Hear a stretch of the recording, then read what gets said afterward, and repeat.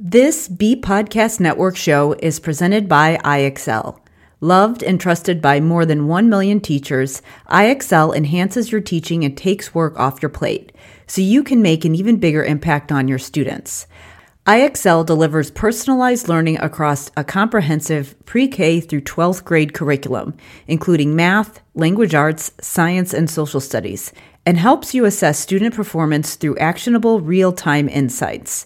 Strengthen daily instruction, close knowledge gaps quickly, and set every student up for success. If you want to bring IXL to your school, you can learn more at ixl.com/BE. That's ixl.com/BE.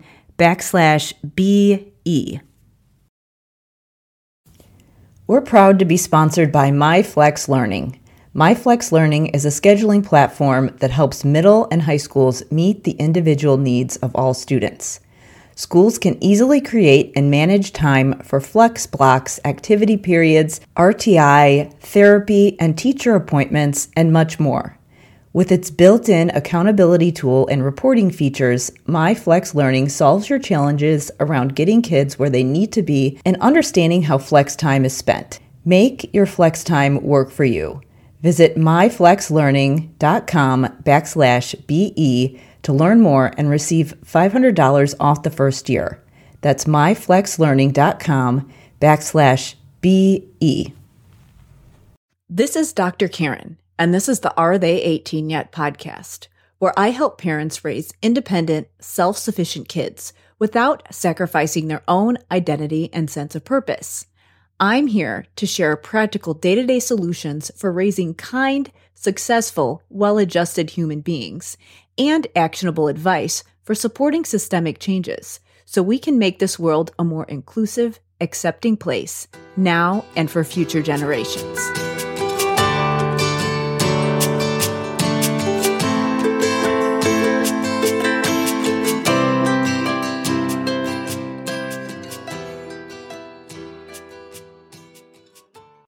Hey everybody, it's Dr. Karen, and welcome to episode 25 of the Are They 18 Yet podcast.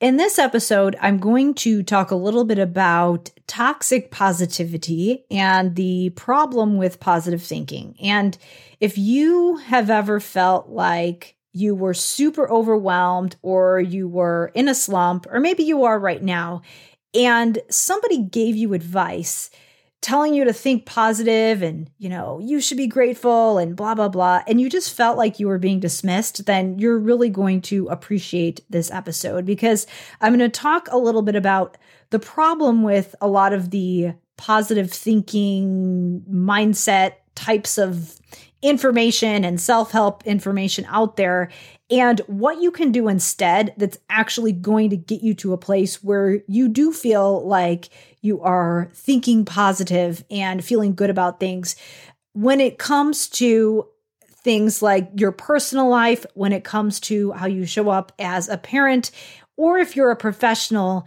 and you want to show up for your students and clients. So we're going to talk about all those different types of scenarios today. I wanted to share first, though, why I am talking about this today, because I actually have been working on something for the speech pathologists who are my listeners. I've got a mix of parents, educators, and SLPs who follow my show. And so I've been working on something specific for the SLPs in the audience. And some of the feedback that I've been getting just really reminded me of this and reminded me of some things that I've experienced personally. So what I'm working on is a program for SLPs who want to get involved in advocacy efforts for the field. A lot of people who are in healthcare and education know that there are a lot of issues with funding and access to services. The program is called SLP Learning Academy, and it's focused on helping SLPs reclaim control of their time, especially when it comes to planning for sessions, so that they can make time to focus on what matters most. So obviously, one of those things is really thinking about how they design the services that they're providing their students and clients, and then also figuring out ways that they can advocate and start to work towards changes in their facilities and their communities. So the program is focused on advocating for both the professional in the situation, so the SLP, and then also focusing on advocating for the client in that situation. I had been putting some feelers out there, getting some feedback from some different people in the audience and saying, where are you struggling most? And a lot of the feedback that I was getting, even though a lot of people say that they are really interested in advocacy and think that it's really important, and also that they are wanting to see changes in the field and wanting to be involved in being the ones that create some of those changes. A lot of the responses that I get when I ask, what are you struggling with right now? What kind of help do you need? Usually it's around immediate things, immediate fires that they need to put out, like lesson plans, planning my day, getting on top of data collection, things like that. And I do hear some other things that are more systemic. So things about challenges working with coworkers and things like that. But a lot of the feedback is about the immediate thing. And when I heard these types of things, it dawned on me that this is the exact same thing that I experience when I get so overwhelmed and tired that I'm not even excited about the things that I really want. And this happens to SLPs in their practices. It probably happens to teachers as well. And I think it also happens to parents, where we all get so tired and stuck in the weeds in the day-to-day that we have a hard time thinking about the future and really staying aligned and thinking about what we really want for ourselves, for our families, and for ourselves professionally in the long run. So that's why when I designed SLP Learning Academy, the first part of the process that I teach is to really help people reclaim control of their time so that they can find the energy to get control of their schedule and start to think long-term about what they want as far as their careers and how they want to serve their caseload. Now, what I'm going to do today in this episode is actually walk through a high-level view of the first step in that process so that you can get a framework for really reclaiming your time and your sanity.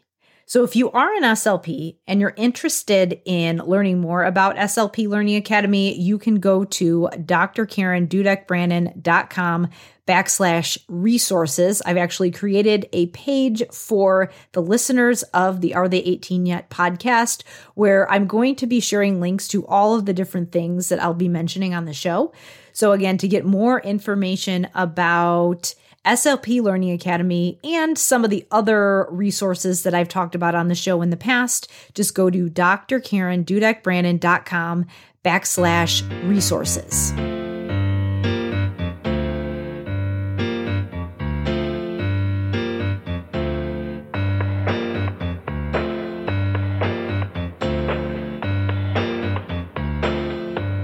So there's a lot of woo-woo inspirational content out there, whether it be online, whether it be in advertisements, movies, things like that, or maybe it's in some different discussion groups that you're in, for example, where it's kind of like rah-rah motivation, we can do it, we're all in this together kind of thing. And it's meant to be positive and inspirational. And some people might take it that way. Some people might find it helpful. But if it gets to the point where sometimes seeing this kind of thing over and over again, at least for me, and I know for a lot of other people, it almost makes you feel more depressed when you see these other inspirational stories, or when you hear people talking about like, hey, everybody, we can change the world, we can do it, and that kind of thing. And when I say toxic positivity, what I mean is that when there are real issues that people are struggling with, and then somebody else comes in and kind of says something like, well, but at least you have this, or you should be grateful for this, or, but, everything's going to be okay. And they're kind of just glossing over the major issue that's causing that person pain or distress and trying to get them to cheer up by just being really, again, rah-rah and happy. It's kind of like in the movie Inside Out. There is this one scene where the character Bing Bong is really upset about something, and Joy, who's supposed to be happy, is kind of like, yeah, come on, just trying to cheer him up, and is being all happy and upbeat, and it's just not working. It's just not making him feel any better. So Sadness comes up to him and just kind of sits with him, lets him cry, lets him feel whatever he's feeling. And then he says, okay, I'm okay now. I feel a little bit better now. And the problem with the toxic positivity is that a lot of times it doesn't necessarily acknowledge what's going on now. And the problem with that is that it almost makes people feel worse, because now there's not only are they feeling bad about whatever is bothering them, they're also kind of feeling almost shame because they feel like they should be feeling better. So if you have experienced this lately, or if you, when you're scrolling Instagram or Facebook or whatever, and you see all these people's happy posts about their lives, and it makes you feel bad about yourself. And you sometimes feel like, oh, hey, I should feel happy for them, or I shouldn't feel bad about this, or I should be grateful for blah, blah, blah. You're certainly not alone. This is definitely something that happens. So when it comes to this toxic positivity, there's one side where it's just, where people are trying to cheer you up and just kind of glossing over the issue. But then there's another side that I've seen recently that is almost what you might consider to be gaslighting. And let me share a couple specific examples in some different communities that I have been in, or just some things that I've witnessed, to just show you what I mean. So I'm going to share some examples that I've seen among professionals who are supporting kids. So teachers, therapists, or even just people who are trying to start a business, like a private practice, a therapy private practice, or something like that. I'll also share some examples of when I've seen it being done to parents as well. So let me do the parent example first. So with parents, how I've seen this happen is that, so obviously parents, when you're working with your kids, you want to think about their future. You want to think about how what you do now impacts what your kids are going to be like when they're adults. But what happens is that in the moment, in the day-to-day, when things happen and you're stressed and your schedule is busy and you have all these other things that fall onto your plate, sometimes when you're in the weeds and you've got some immediate situation that is taking your attention and seems kind of like an immediate fire that you need to put out, sometimes it can be really hard to remove yourself from that, to get your head above water and to think about the future and think about, am I doing the things that I need to be doing today that are going to prepare my 5-year-old to be a good college student or a good young adult? And that can be hard when they're sitting there and they're having a tantrum and you just want it to be over. One of the most common things that happens today would be things like letting your kids stay up late, letting your kids eat junk food, or letting your kids have too much screen time. Those are probably the big three that I see, especially the screen time. And as somebody who is a third party looking in, it can be easy to look at a person's situation and say something like, oh, don't you know that's bad for your kid? Don't you care about your kid's health? Don't you care about their brain development? All of those things. And I've seen different, both on the professional side or just parents making comments to other parents where, again, there's just kind of this negative, not very supportive, not very understanding comments made to people that, again, it's, you must not care about your kid's future because you're letting them do that. So that's where I've seen it happen on the parent side. But what's kind of interesting is that sometimes when people make these types of comments, whether it be a professional making it to a parent, or whether it be a parent making it to a parent, or a professional to another professional, whatever the combination is, it's usually one person dangling this carrot in front of this person that is this future focused thing, that is a positive thing that that person wants. And they're saying, well, look at what you're doing right now. I guess you just don't want this. I guess you're just not committed enough. And that's where the gaslighting element comes in, where one person is pretending like they're being super positive by saying, look at all these great things you can have. And if you just do X, Y, Z, and the other person is just sitting there drowning, not able to get themselves out of their downward spiral of just whatever it is that they're struggling with. And it's not that they don't want the thing. It's not that they don't want to do whatever activity it is that they think is going to be a good thing for their kids in the future. It's that they don't necessarily have the tools to be able to do it and to be able to get their heads above water. Now, on the professional side, it's sometimes a little bit different, but again, it's the same kind of thing where here's this person who is responsible for taking care of someone. So taking care of whether it be your kids or whether it be your clients or students that you're teaching or you're treating. In many of those situations, so a lot of the different therapy fields and educational fields right now, there's really a big need for advocacy and people to be doing things that are more big picture. So, and this could be a number of different things. It could be being on committees. It could be lobbying. It could be participating in different professional discussions. Or when I was a school SLP, I was always doing different projects that I thought would help to move the field forward that were kind of above and beyond what I technically had to do for my job. So, for example, my job was to treat my students. So I had to go and provide therapy for the students on my caseload, but I always liked to do things that were kind of above and beyond, projects where I was redesigning different therapy protocols. I was looking for new ways that I could design my schedule and the programs. And then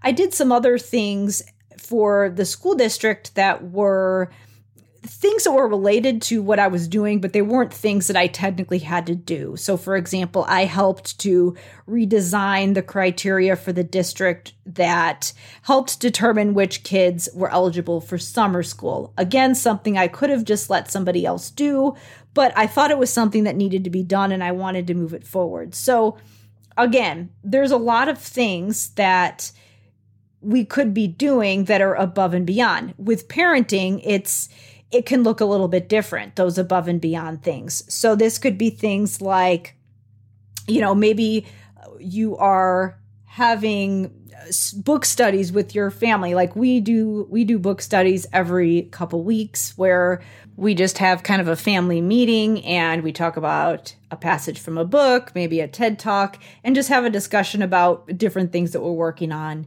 in our family. And think a little bit more big picture besides, all right, what are we doing right now? What homework needs to get done today? And things like that. And we plan ahead.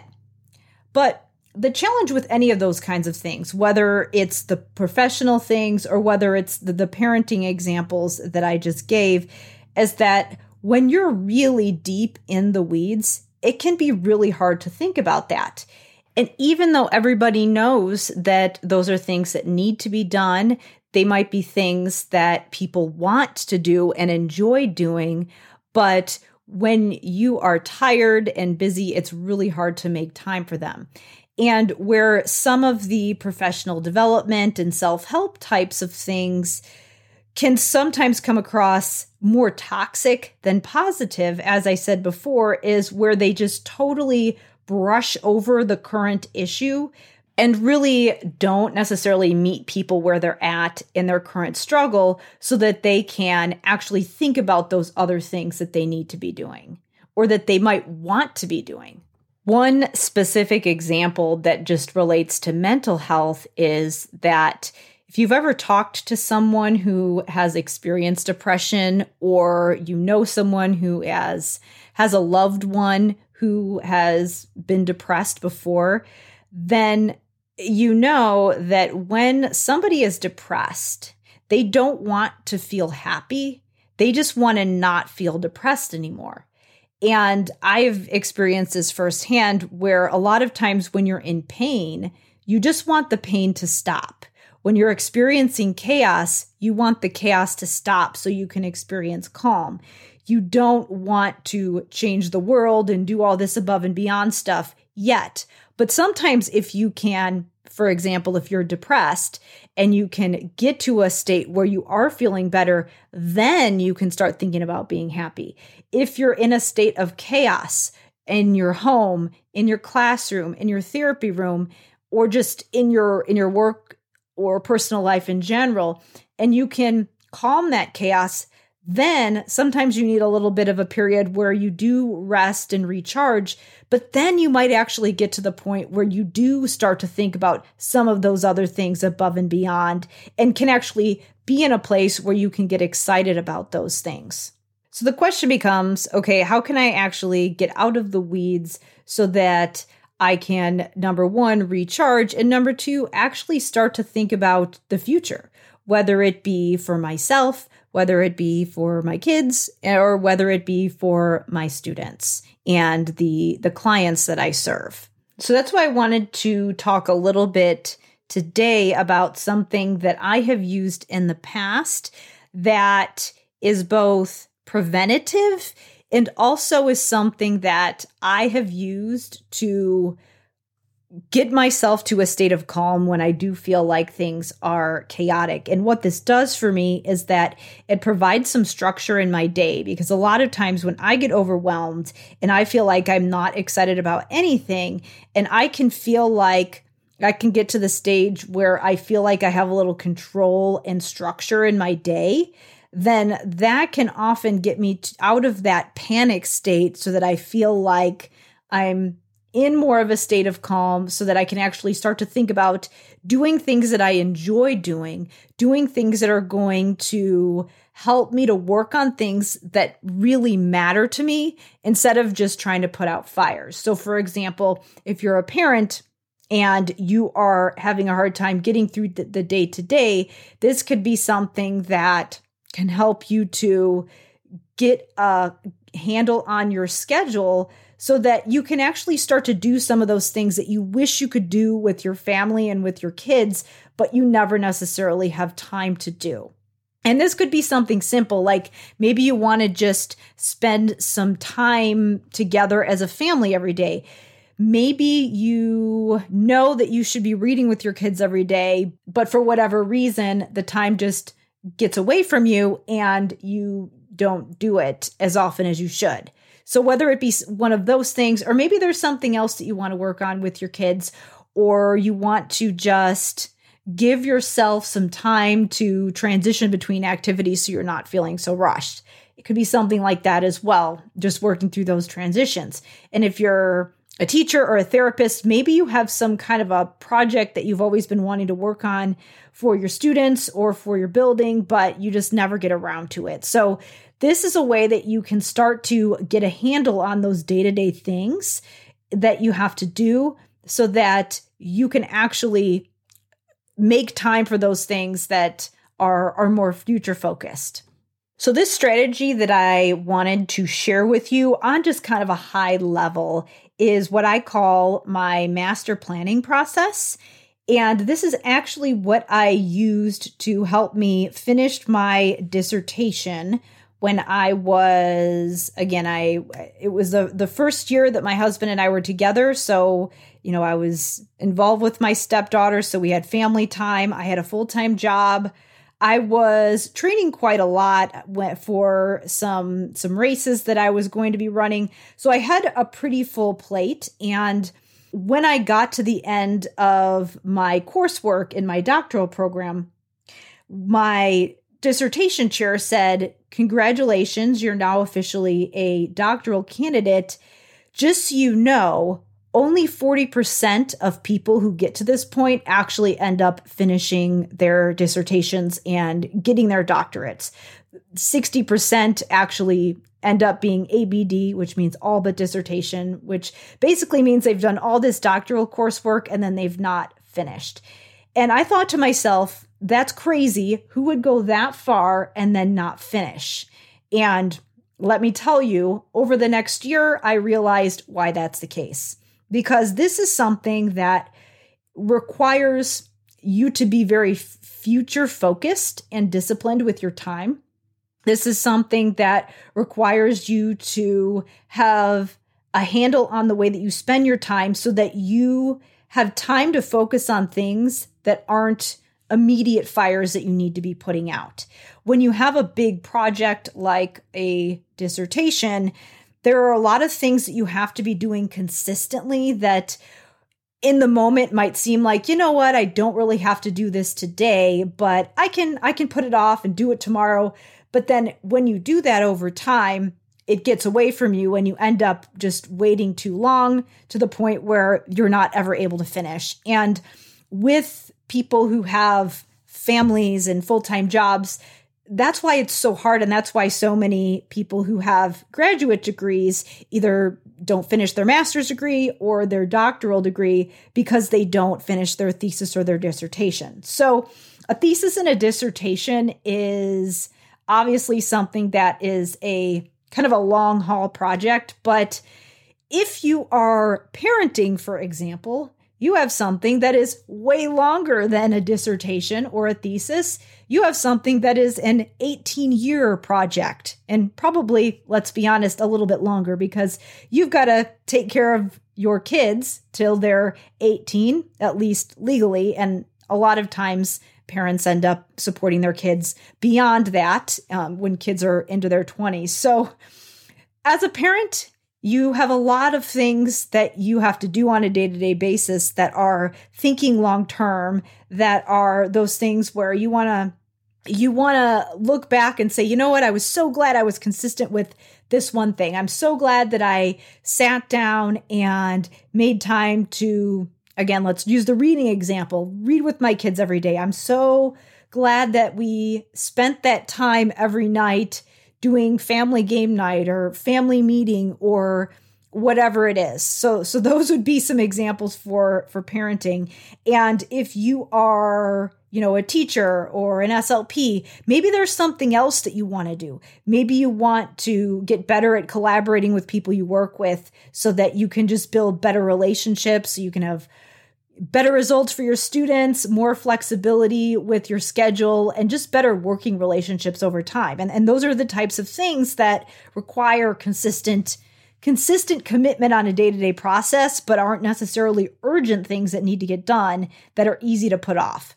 So again, with this master planning process that I used it for finishing my dissertation. That is when I developed it. But I use this process now for all sorts of other things that I want to do to make sure that I actually plan for the things that matter most. Because otherwise it's really easy to get caught up in the day-to-day and not think about those things that are important to me long-term. So really what this is about is giving yourself some space to focus on what's really important to you, whether it has to do with your professional life or your personal life.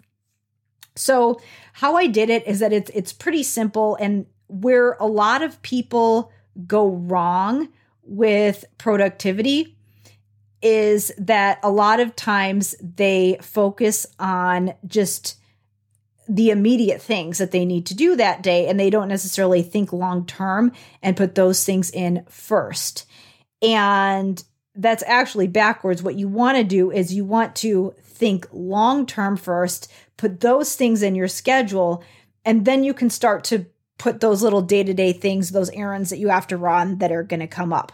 So what I do when I create my schedule is that I start first. If I have a long-term thing that I want to work on. So for example, when I was doing my dissertation, that was about an 18-month process. A lot of times for a thesis or a dissertation, it could be even longer than that. Some people are able to finish it shorter, but usually it's at least a year to 18 months.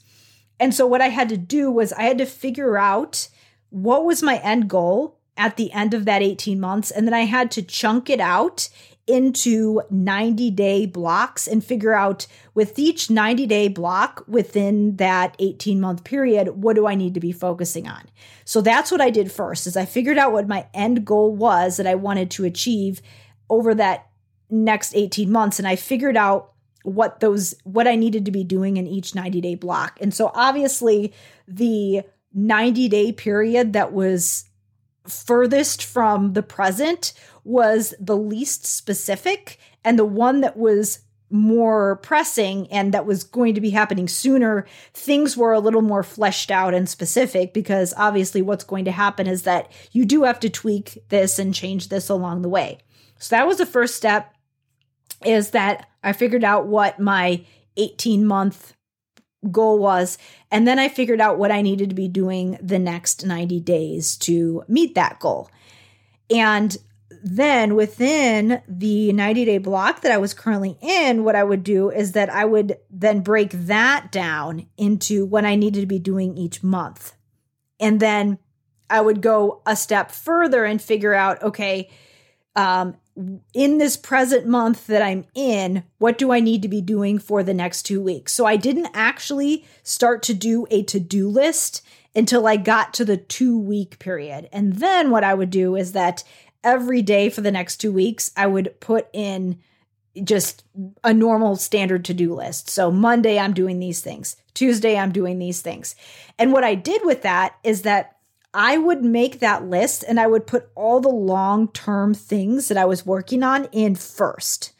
So I would put those things in before any other appointments or other things that would come up, because I knew these are my main things that I have to get done today.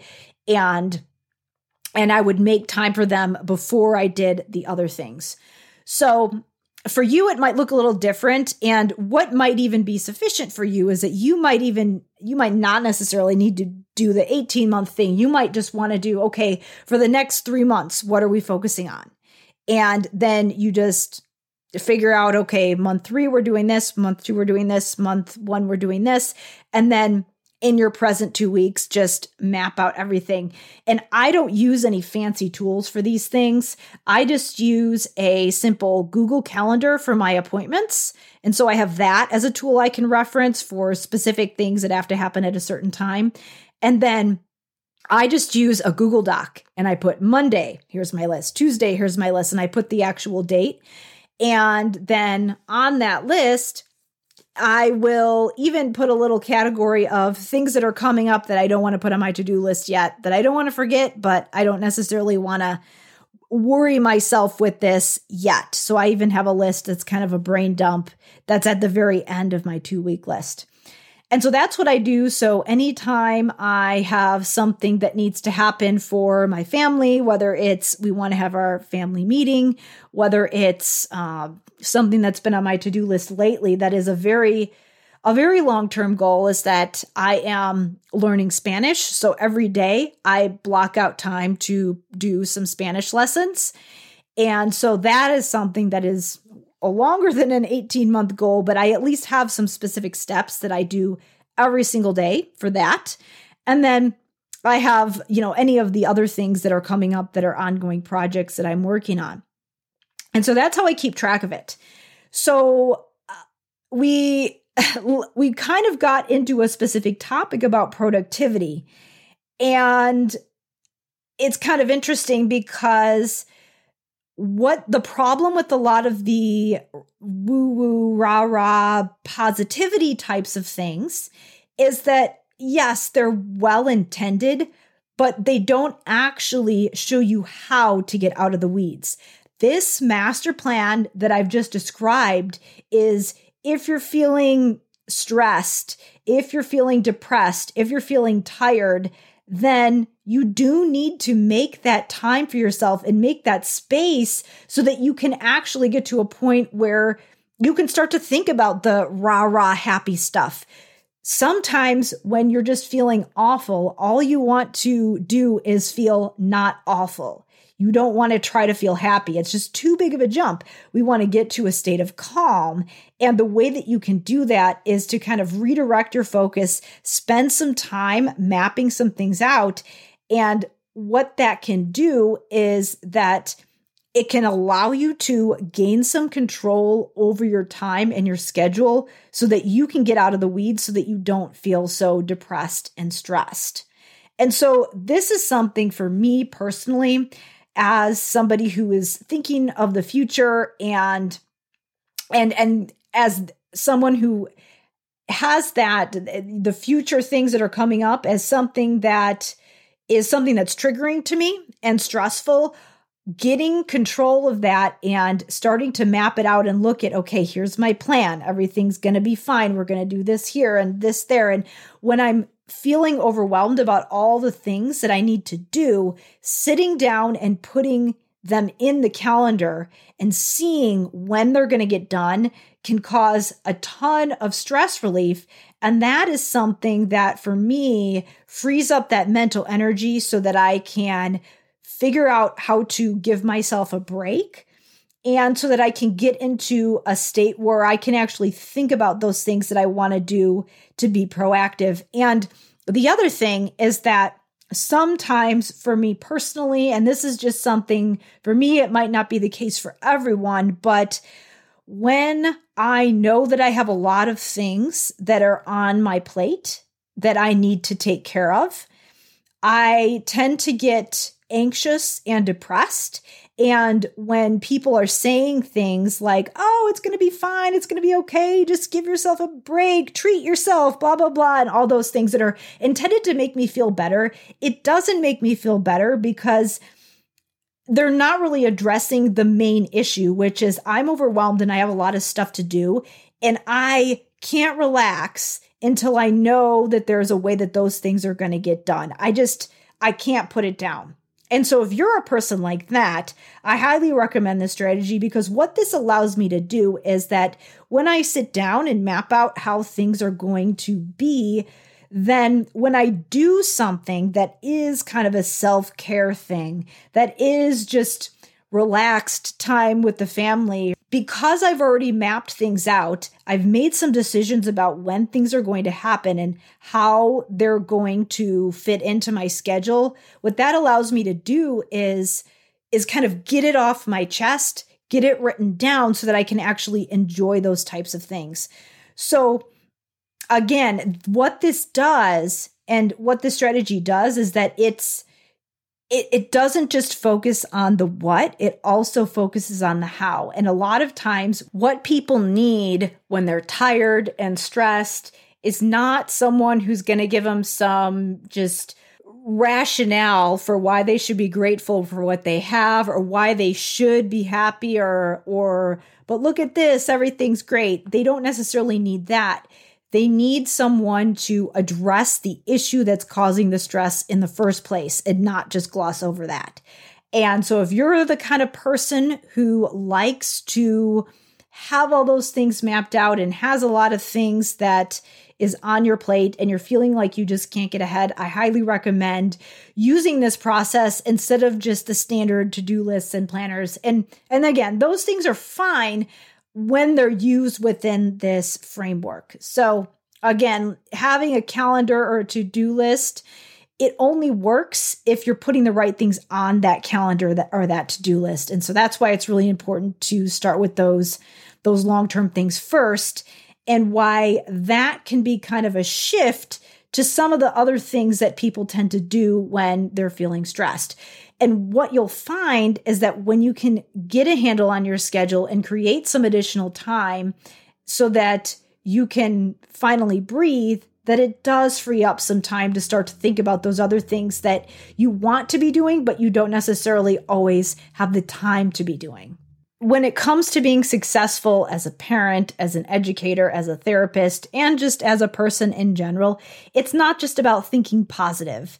That isn't the key to success. Obviously, you don't want to be super negative and pessimistic all the time, but it's more than just tweaking your mindset and the way that you think about things.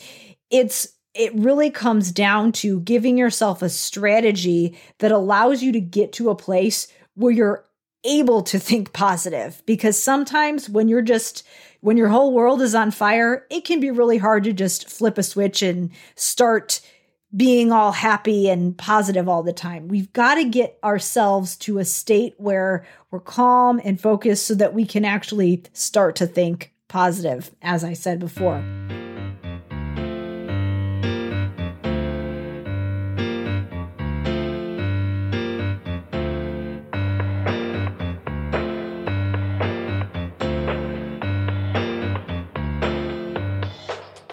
So this is a good place to wrap up. So thank you so much for listening. And again, if you are an SLP and you want to learn more about how to use this master planning process that I've talked about today to reclaim control of the time that you spend as you are planning your sessions and you're planning your day so that you can start to think bigger about how to serve your caseload so that you can have a bigger impact with your services, then definitely check out SLP Learning Academy, where we really focus on helping you to feel empowered in your work so that you can start to think about how you can be an advocate for yourself, other SLPs, and your clients. So to do that, just go to our Are They 18 Yet resources page. Just go to drkarendudekbrandon.com/resources and you'll be able to find the link to check out SLP Learning Academy. Again, that is drkarendudekbrandon.com/resources. And also, I have my other resources that I've mentioned on the podcast on that page as well, such as the Executive Functioning Guide for Parents and also the Time Tracking Journal that I've mentioned before as well. So again, drkarendudekbrandon.com/resources to check all of those things out. Before we wrap up, I just wanted to remind you how helpful it is to us and how much it helps us to get this message in front of people who need it if you give us a 5-star rating on Apple or wherever you listen to your podcasts. So we'd love it if you would leave us a review. Again, all you need to do is to just go into your directory wherever you listen to your podcasts, search for Are They 18 Yet? And there should be a tab or a button that allows you to rate and review. We would appreciate that so much. For now, we will wrap up, but I look forward to seeing you in episode 26.